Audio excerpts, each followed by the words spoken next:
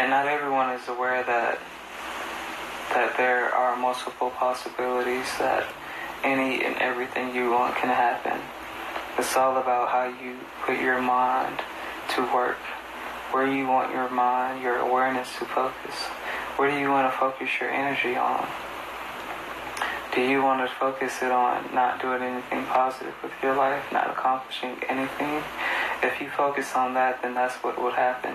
If you focus on the energy and positive vibes of a positive way of life, everything will happen for you. You will accomplish everything. If you believe that, if you think that, that will be happening to you soon. You just gotta live that. Live through that thought. Live through that affirmation that you can do anything you put your mind to.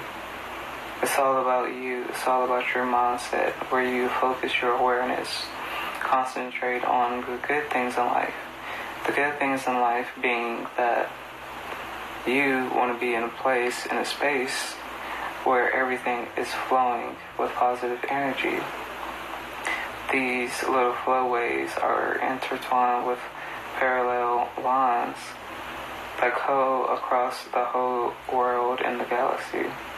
And these parallel lines, they consist of very different frequencies, waves, and most of these frequencies, if not all, have their own, basically on their own wavelength. Like, they're all different.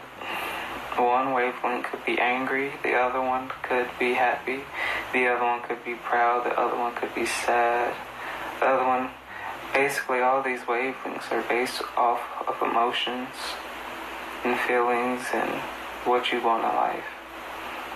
These wavelengths you can gravitate toward. You can concentrate toward these wavelengths that the universe brings about in these parallel lines that we cannot see, but we can only feel. And what we feel is what is going to be for real. If you hear me, if anyone can hear me, then you know that this is real. You can't see it, but you can hear it. And you can feel this. And it's up to us to be better every day, every moment, every hour, every second. We have to strive to do better. Strive to live better. Strive to do more for others when we can do way more for ourselves. It's called sharing, and sharing is caring.